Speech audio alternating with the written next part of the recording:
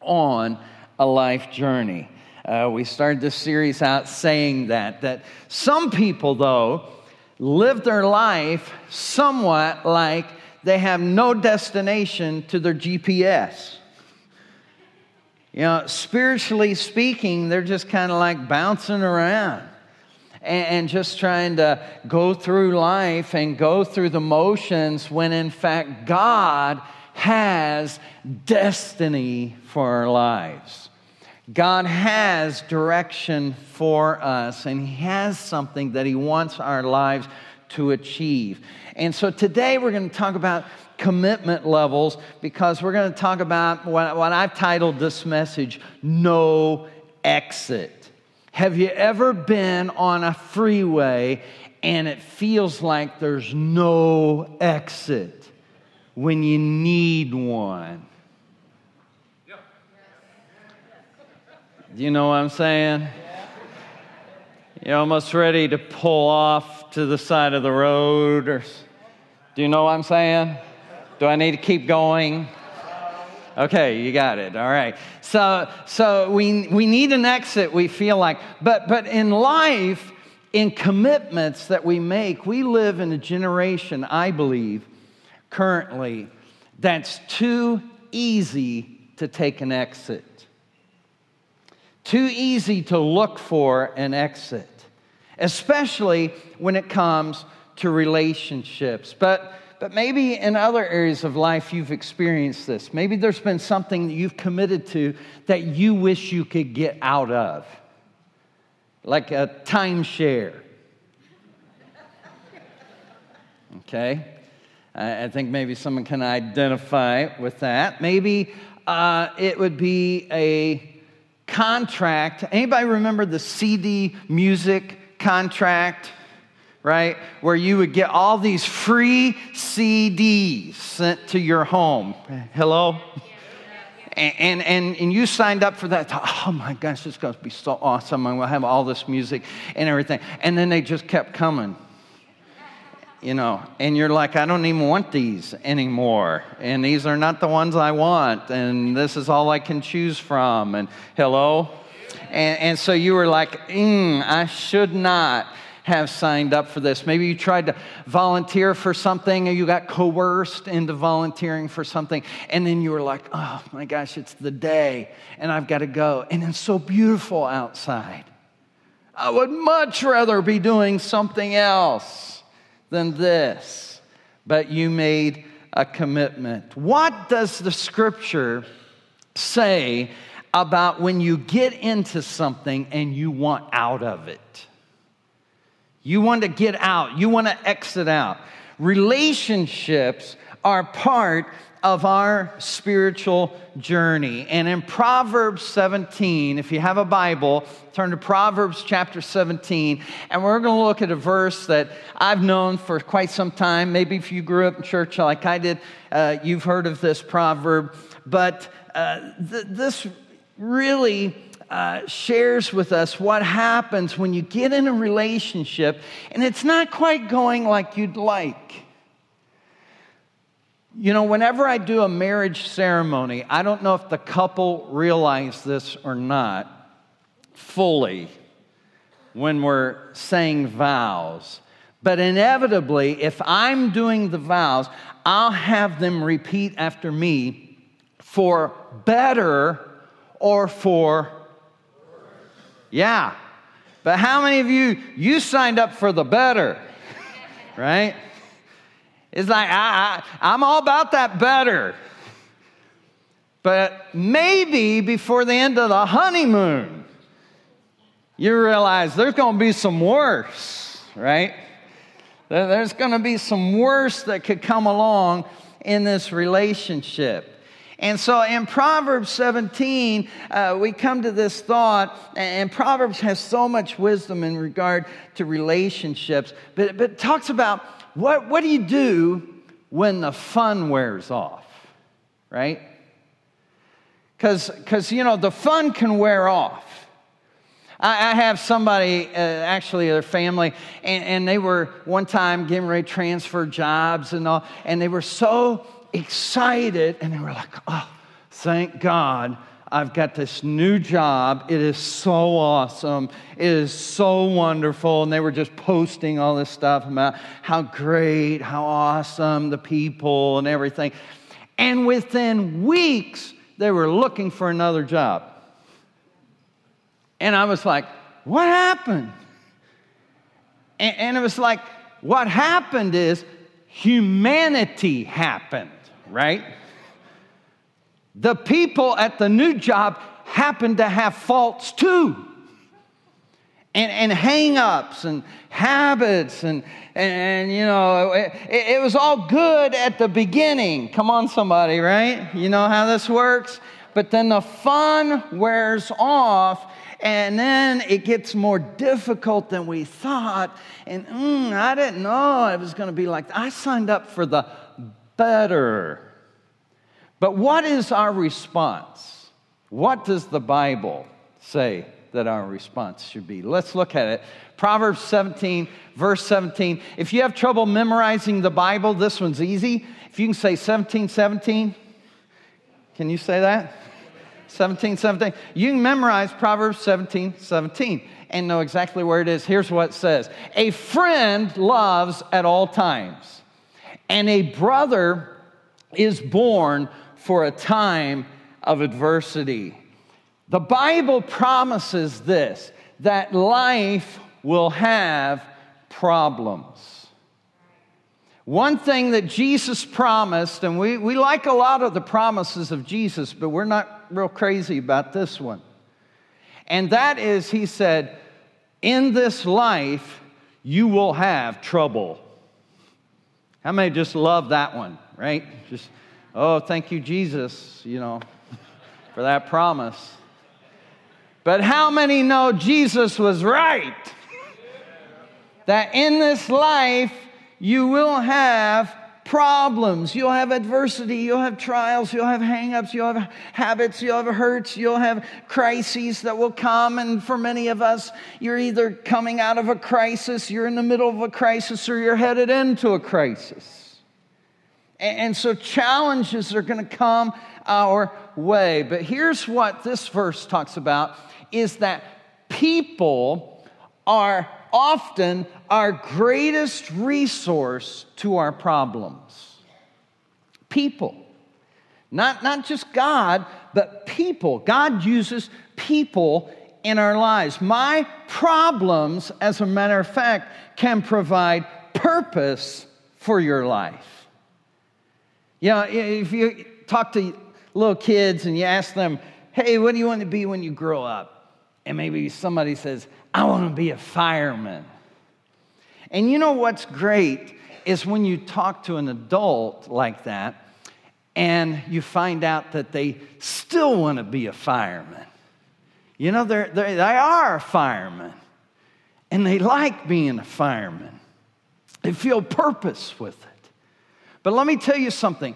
The reason for a fireman is this.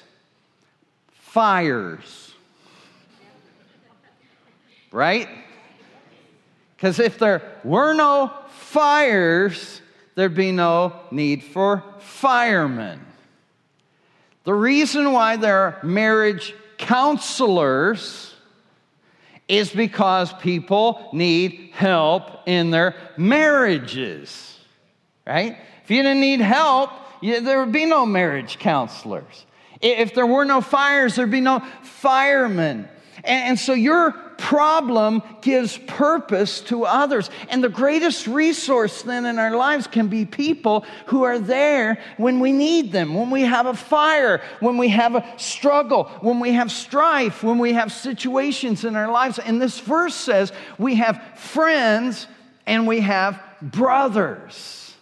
So we have friends and family that are there for us. Now, the good news is if you're here today and you don't have family nearby to you, and there may be people like this because we live in a very transient culture, and so you may say, I'm 1,000 miles from the closest relative to me. The good news is that the church can be your family. The Bible talks about we are the family of God. You know, we sang about being friends of God, but we're also more than just friends with each other. We are family with each other. Church can be family. As a matter of fact, the Bible terms us as being adopted into God's family. I got adopted in, and guess what? You did too. And the thing about being adopted into the family is you didn't get to choose it. Hello? So we're kind of stuck with each other.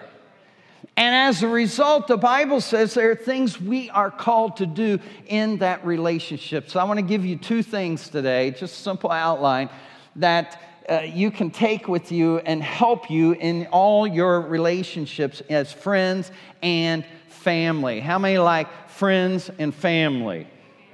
Friends and family sale. Have you ever heard of that? And you're all about that, right? Yeah, I'm a friend. Give me the discount, right? I'm family. Give me the discount. Well, today we're going to look at what the family of God, the friends and family, are called to do. First off, as friends and family, we are called to stick. We're called to stick in there, to hang in there. We are called to biblical community. I love what our student ministry does. The CSM ministry, Crossroads Student Ministry, talks about family, but they don't just talk about it. They say, let's live it. And what I love about that is teenagers need family. And see, some teenagers have family, but some of them, their family's not really there. They're there, but they're not really there. Because everybody's busy and got so much to do. And so they may have, parents that are there, but not, and then some of them don't have both parents engaged. And so they don't have that. And so Crossroads Student Ministry says, hey, let's be family. Because the Bible talks about we are family. I feel some Sister Sledge or something coming on me right there, Don't worry, I'm not going to sing it. But as a church family, what about adults, huh? What about adults? What do? We have something we call On-Ramp. And in this class that happens on the second and third Sundays of the month, we talk about two different things that we'd like for adults to do to be part of the Crossroads family. One of them is join a dream team of volunteers where you feel included, where you feel like you're contributing, where you feel like you're a part of this church family and you're using the gifts, talents, and abilities that God put within you for the purposes of God. And there's nothing like it, right? There's nothing like that. And so it's not about, we need somebody to serve over here. Would somebody please do it? Somebody, No, it's not about that. It's about what you get out of it when you volunteer. It's about what happens to you when you're a part of a dream team. Here's what happens. I'll go around on Sundays a lot of times and I'll thank volunteers for serving. I'll say, hey, thanks for serving back here with the kids, and they'll say, hey, thank you for letting me volunteer back here. Thank you for allowing me to be a part of this. I mean, I love it. I love giving back. I love using the gifts, talents, and abilities that God's given to me. The other thing that we say is not just join a dream team of volunteers, but you could join a life group of people. Yeah, you could get in with other people and do what we call connect. We want you to worship, to connect, to serve, to share, but you connect with others in that group experience, and it's something that you can't do on a Sunday morning when everybody's facing the same way. And here's the thing is when you take a step closer, when you begin sharing your life with others, here's what happens is God uses you sometimes to be a resource to other people. Because you may say, well, Craig, I don't feel like I need a group. Maybe you do. You probably need that. But I don't need that group or whatever. It's not about you and what you need. It's if you feel like you've got it together, all the more you need to be in a group so you can help some other people. And you'll feel good about doing that when you do it. And I guarantee you, if you'll live long enough, there'll be times where you need it, where you need other people who will pour into you. Now, what kind of a person should I be for others? He talks about how, we're friends and family. Now, I grew up in church where we used to do this. We had people, and I can remember this as a little kid, where there was a lady, especially in our church, that I didn't even know she had a first name other than sister, okay?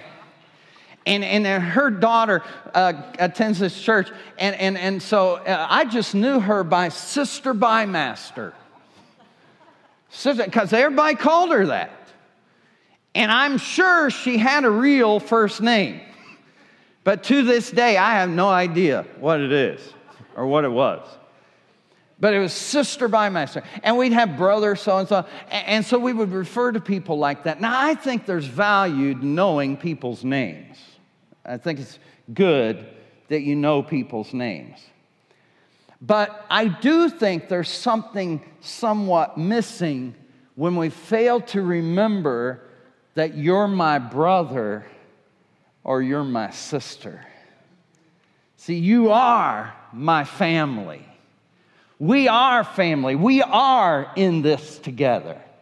And we do have one another's backs. See, I texted somebody last night, and my family lives down in Florida, just to encourage them. That I was like, I've got your back. I'm praying for you. Because my sister told me of the struggle they were going through and different things and how they were hoping to be able to talk to me and different things. And I just sent an encouraging text last night. And I'm telling you, you need people in your life who can do that for you. And you need to be the kind of person that can do that for others as well. And I think we miss something when we don't do that. Now, we live in a generation where we consider ourselves connected, right? I can just text whoever. I can tweet. I can Instagram. I can do all kinds of stuff. I can just contact all kinds of people and get a hold of hundreds of people and think I'm connected. But yet, I think we live in one of the most disconnected, disjointed, dysfunctional, dissing generations that's ever been. I mean, we go on social media and we'll say some stupid stuff, right? Hello? How many know there's some stupid out there, right? You've never done it, right? But you can find yourself hopping in on it or participating in it or filling your mind with it. And the next thing you know, you thought you were having a good day, but you're not now because you're ticked off about that. I'm upset. I didn't even know that was going on, but now that I do know what's going on, I'm upset about it. And what happens is some of us, we get drawn into these things when the Bible says, no, you're supposed to live above that and be there in the difficult times for others. And here's the thing about that, too, is some of us are good about being there in the difficult times. In other words, if you're going through a difficult time, some of us, we're there. Hey, here's a gift card. Go get something to eat. Your house burnt down. Here's some clothes. Here's some, hey, your car isn't working here. Borrow my car and all. And we're good about when there's difficult times with others. But how about when there's difficult people in your life? I'm not talking about the house burnt down. I'm talking about you don't like what they just said about you. You don't like how that came across. You don't like that picture they posted of you, and you told them not to do that. You said it wasn't your best look. There they go posting that. And then we get offended, and here's what is easy for us. Well, I'm out of here. I'm out of here. I'm unfriending you. Or unfollow you. You know, and we think, well, I'll just go find somebody else now. And Proverbs says that's not the way that we should do things. We should stick with each other through the problems. We shouldn't be as the world. We should be as the family of God. Too many people think when something happens, it's time to either fight or flight. You know, either, okay, you said that, it's on. It's on like Donkey Kong. You messing with me. Or, okay, you messed with me, I'm out of here. I mean, there's more fish in the sea. I can just go on. I'm going to do something else and get with another group. So it's fight or flight. And what happens is for 5 years, we're still all tied up about it. It's like, nah, I moved on. Don't talk about it. It's like, no, you've not moved on. No, it's still there.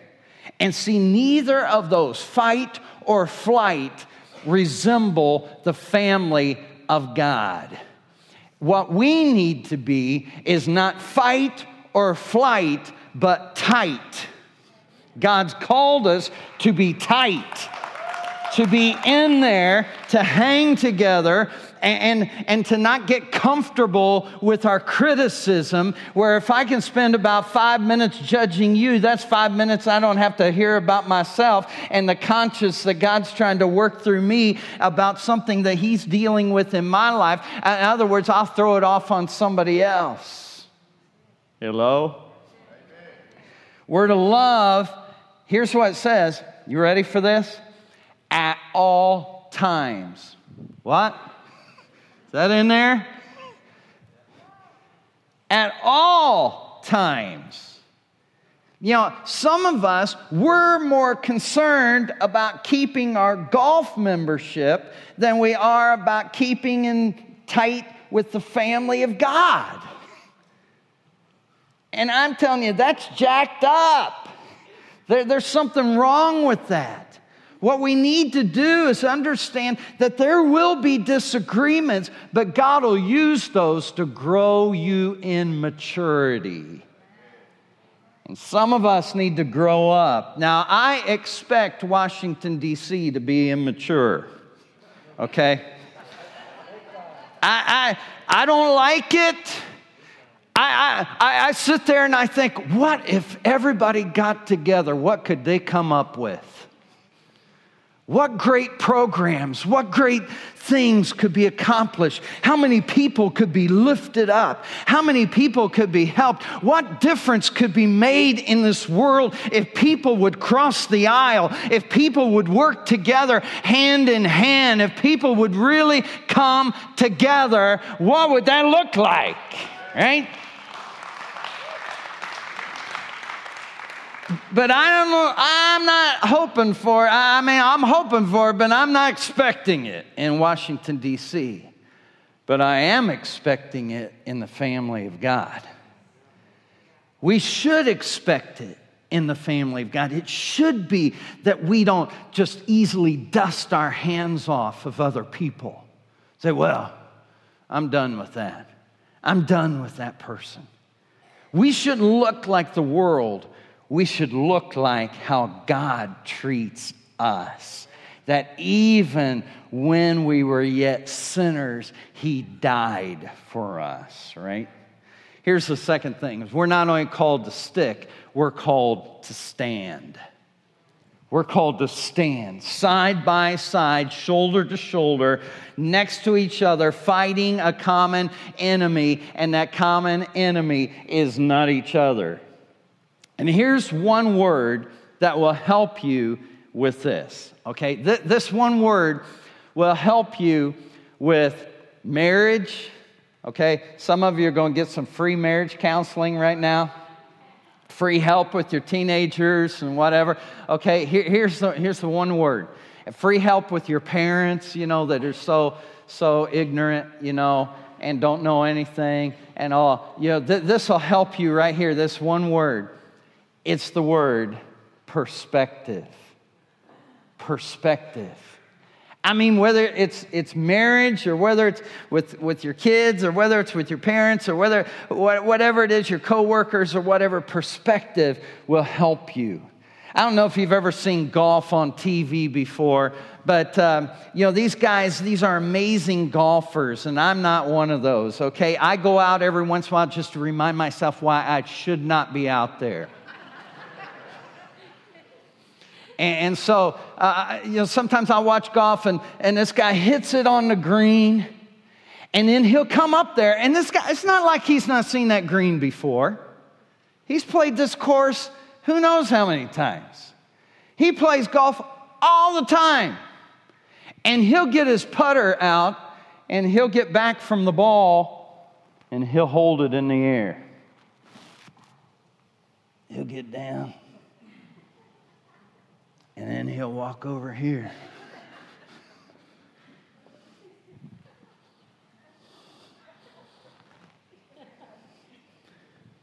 And then he'll walk over here.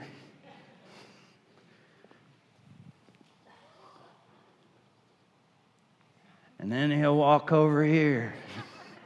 And I'm like, would you hit the freaking ball? I could have gone and had dessert by now, or something. How long is this going to last, And so finally, after all that, he'll get ready to hit the ball. What's he doing? He's getting perspective. Because here's what he knows, is it may look flat from here, but it may not be flat. And if I'll get over here, I may see that it's going to curve to the left, but I wouldn't have seen that if I hadn't stepped over here. And see, I don't know if you've ever had this or not, but I've been in a restaurant before, and I've been like, where is she? Should I start choking over here? I've been out of iced tea for how many minutes now,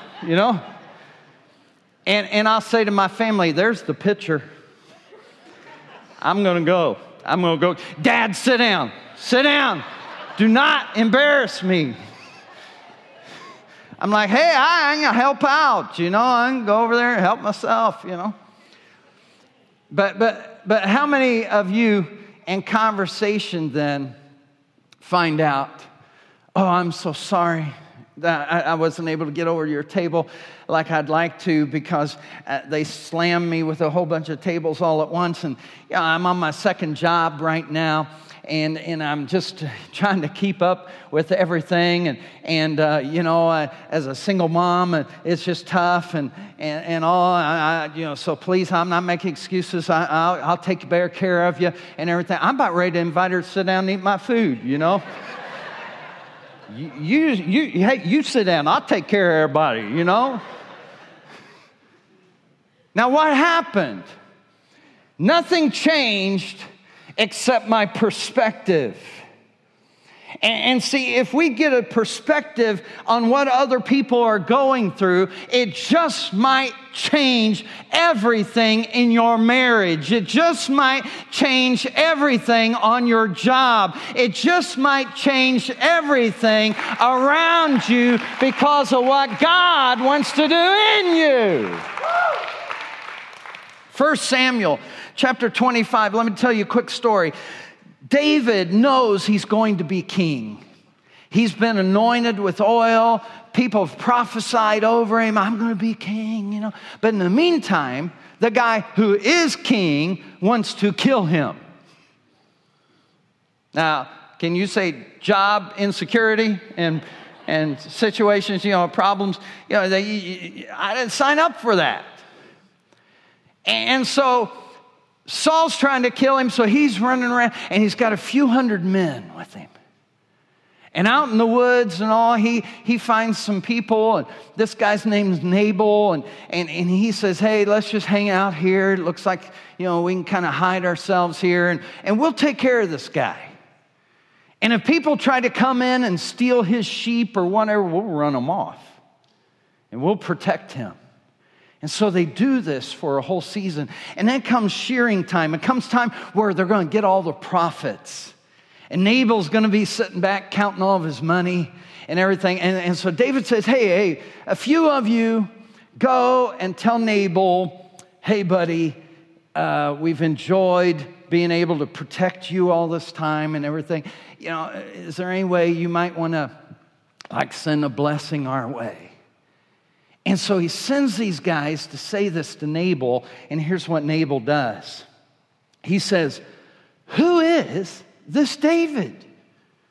I don't even know who that might be. Who's out here running around in the country? I don't even know what that means. I don't even know who that is or whatever. Forget that. I'm not giving him anything.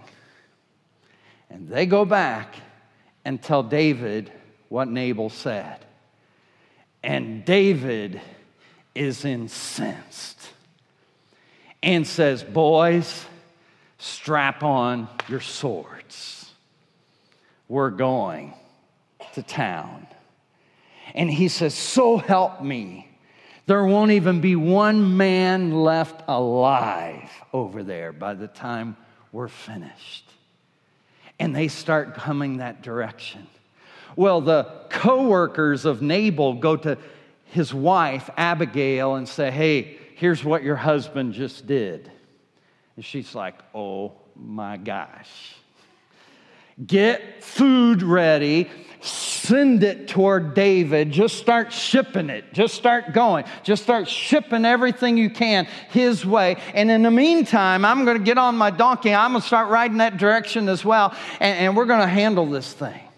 And so all these supplies start coming toward David as he and his men are marching to town. And she gets off her donkey in front of David and bows before him and calls him master. And she says this. She says, you know what? You're going to be king one day. And what you don't want is you don't want on your conscience something that you didn't have to do. And my husband, his name means fool. That's what she said. His name means fool. And that's what he is. Now, I'm not making excuses for him. What I am saying is, we're here to make it right. And you've got a choice, David. You could choose to take matters into your own hands and try to deal with this in your own way. And you'd have to live with this the rest of your life. I'm not saying you won't be king or whatever, because I know you're anointed to be king.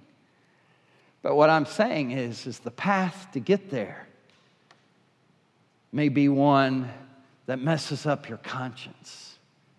But you don't have to do that. You could choose differently. And you know what he does? He says, honey, you're a woman sent from God, because you have shifted my perspective. See, before you got here, I only had one perspective. But now, I see it from a different angle. I see it differently now. And you know what? You're right. I do have a choice in this. Here, let me just stop and say this, Crossroads family. Don't ever say, you offended me. Don't ever say that. Because no one has that kind of power over you. No one has that ability over you. You choose to be offended. You have to take offense, right? You have to take it. Because somebody can come up to you and say, your mama wears army boots. And you can say, well, thank you very much. I appreciate that comment. And you don't have to be offended. You take offense. And David learned that day, I don't have to stay offended. I don't have to choose this. I can choose something differently. And let me tell you something. You will be offended. Okay? I'll offend you at some point in time. I'm just telling you, it'll happen. I won't want to or whatever. And if I haven't offended you already, either you're very mature or you don't know me very well. Because I can offend my own family at times. Hello? Right? So we and sometimes family can offend more than anything, right? Because we know each other so well. And so here's where we've got to get to, is where we're above that, right? Hello? Is the Holy Spirit maybe speaking to somebody right now about something that you're dealing with at work, or maybe in your marriage, or maybe in your family, or maybe in some situation, or maybe on social media or somewhere, and God is intending it to deepen you and to develop you and you're allowing it to destroy you. And what you have to do today is decide that I don't have to be that way. I can be a person of mercy. I can be like Abigail. I can be somebody who stands in the gap and makes up the difference. I can be someone who speaks life over others in a culture that is so easy to go negative, in a culture that is so easy to be judgmental and to be all up in other people's stuff and whatever, and ignoring our own stuff. I don't want to be that way. I want to be what God wants me to be, and that is to be a friend that sticks closer than a brother, like we learned last week. I want to be somebody who is that one called to be there. Just like they are just called to be there. And in that biblical community, here's what happens. We can live free, right? Because if you can't be offended, you live free. Right? If you say, well, I'm just not going to receive that. I'm just not going to take that offense into my life. Life's too short to live it offended. I'm not going to be that way. I'm going to choose to live differently. Then let me tell you something. Here's what happens. God begins to work in your life, and David became the king. After all, he got to the throne after all, and he was able to get there without a conscience of a bad choice and bad decision on his life. How many of you would like to live life that way, with fewer regrets, fewer remorse, where you have done it the way God wants you to do it, to live according to God's plan? And it happens when we do something more than fight or flight. We begin to stick together tight. And as we do that, we can do anything.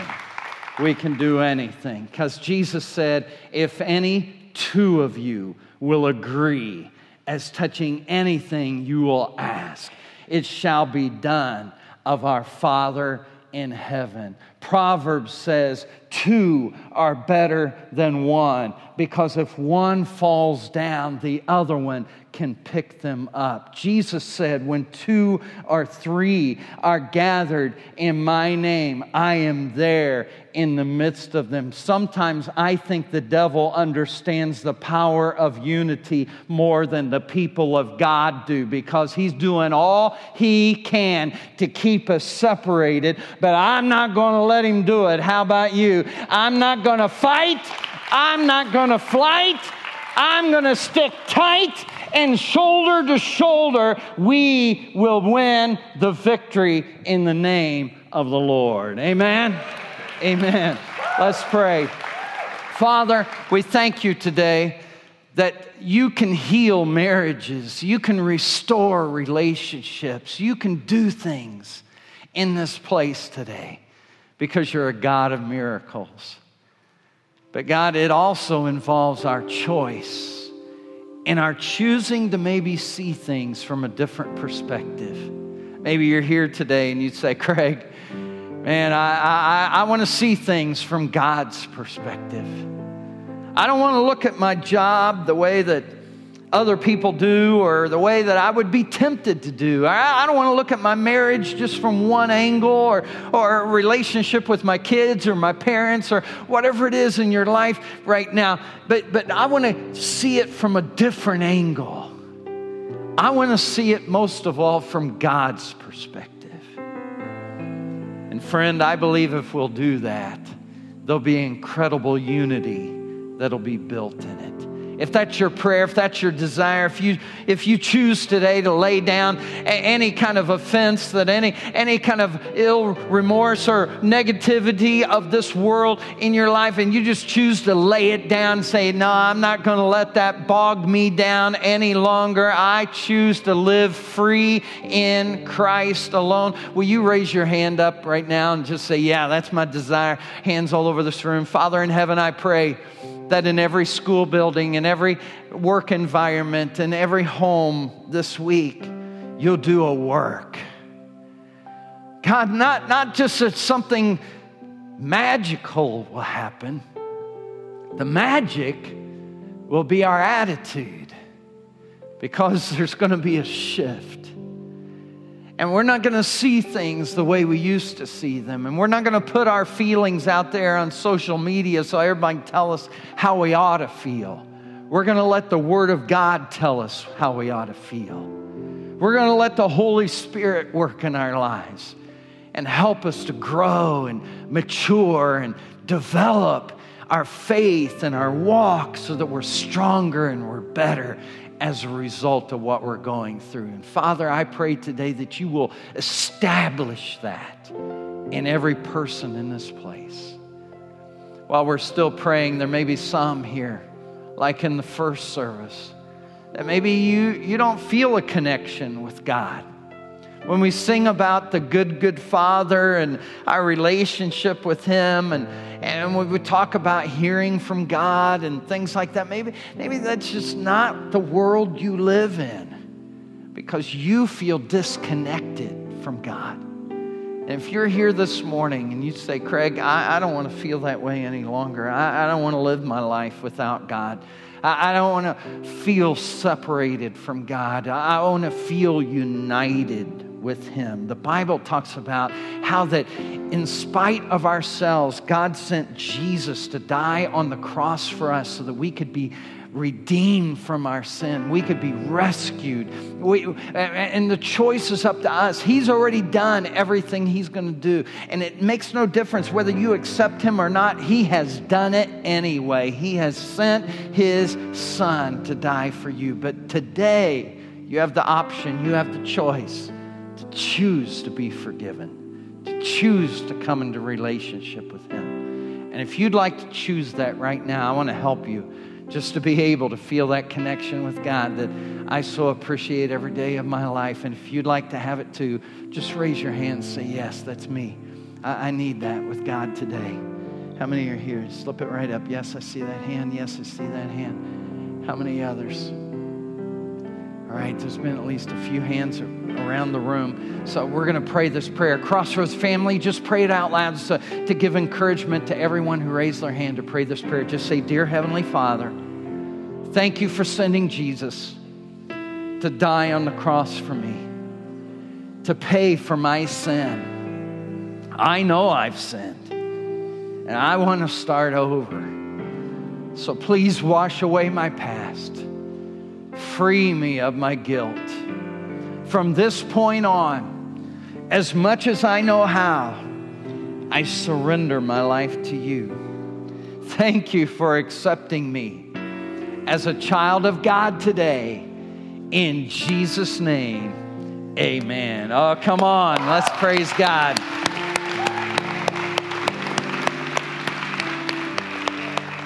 Listen, we would love to help you again to continue to